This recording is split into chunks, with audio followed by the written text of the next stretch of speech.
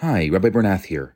I'm about to launch a brand new course called Kabbalah of Soulmates. I'll be doing it together with Netflix famous Aliza Ben Shalom. We're going to be doing 6 lessons. What is love? Is love enough? Does true love exist? Talking about Kabbalah, talking about soulmates, my 2 favorite topics. It's going to be 5 self-guided lessons, a beautiful workbook, and then 3 Zoom discussions so that together we can really work through a lot of the ideas that we're going to talk about. I'm excited because it's starting very soon, and I would love for you to sign up. I'm going to put a link in the show notes. I'll see you there. So Pesach is coming, we're getting ready for the Seder, and we're talking about what does the Seder mean to us. You see, we start the Seder by declaring the 15 steps that we're going to follow. And immediately we're struck by a question about the order of events. The first 2 words are Kadesh and Urchatz, which means sanctify and wash. This is, of course, referring to making the Kiddush and then washing the hands. But if the order is significant, it seems here to be in reverse. Surely we need to wash first before we sanctify ourselves. You can't reach holiness if you're filthy. You can't expect to enter sacred space if you're still dirty with sin. So in order to not be dirty with sin, the order should be wash yourself of any muck, and then you can start to become holy. And here's the lesson, I believe the first lesson of the Seder, the order. You don't need to fix your problems before you can approach holiness.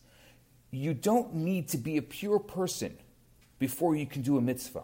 Just jump right in. Pesach means passing over, taking a leap. If you wait until you're worthy before you do a mitzvah, you may wait forever. The world can't wait. The world needs your mitzvah now. So Kadesh Urchatz, do something holy right now. You can wash off the muck later. The holy Hasidic prankster, Rabbi Naftali of Rupshitz, had an interesting custom.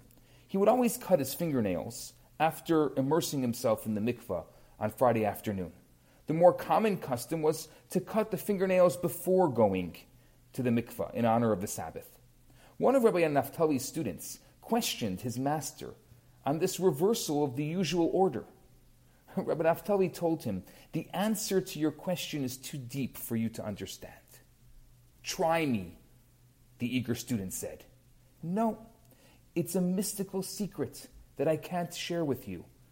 Please, Rebbe, I truly desire to learn the secret.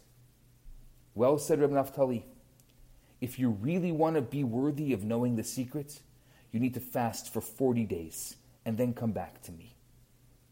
Now, by now, the student was so curious. He took upon himself 40 days of fasting. The whole time he wondered, what could be the secret of cutting the fingernails after going to the mikvah instead of before? What is the mystery that lies behind this holy practice? At the end of the 40 days, he returns to Rabbi Naftali, and he says, I have done your bidding. I have fasted 40 days. Now please reveal to me the hidden meaning of the cutting of the nails after immersing. Rabbi Naftali beckons his student into a private study. He sits him down, he closes his eyes, and he says, the reason for cutting nails after the mikveh is that they're so much softer and easier to cut. The student's eyes lit up. He knew his master. He knew that behind his jokes and pranks were profound teachings. And here to lay a truly deep secret. These 2 pre-Shabbat rituals, cutting the fingernails and immersing in the mikvah, symbolize 2 different acts of self-refinement.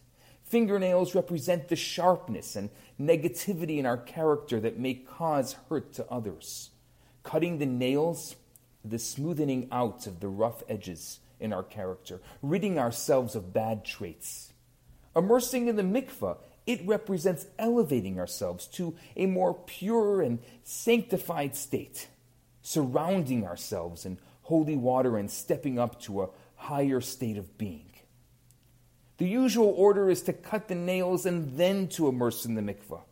You first have to rid yourself of evil before you can step higher on the ladder of holiness. But Rabbi Naftali taught that sometimes you need to do things the other way around. Immerse yourself in holiness first. Do something good. Surround yourself with purity, even if you haven't yet dealt with the flaws in your character. You can get back to that later, and your job will be easier because once you have tasted holiness, you won't want to be bad anymore. The mikveh softens your nails to make them easier to cut.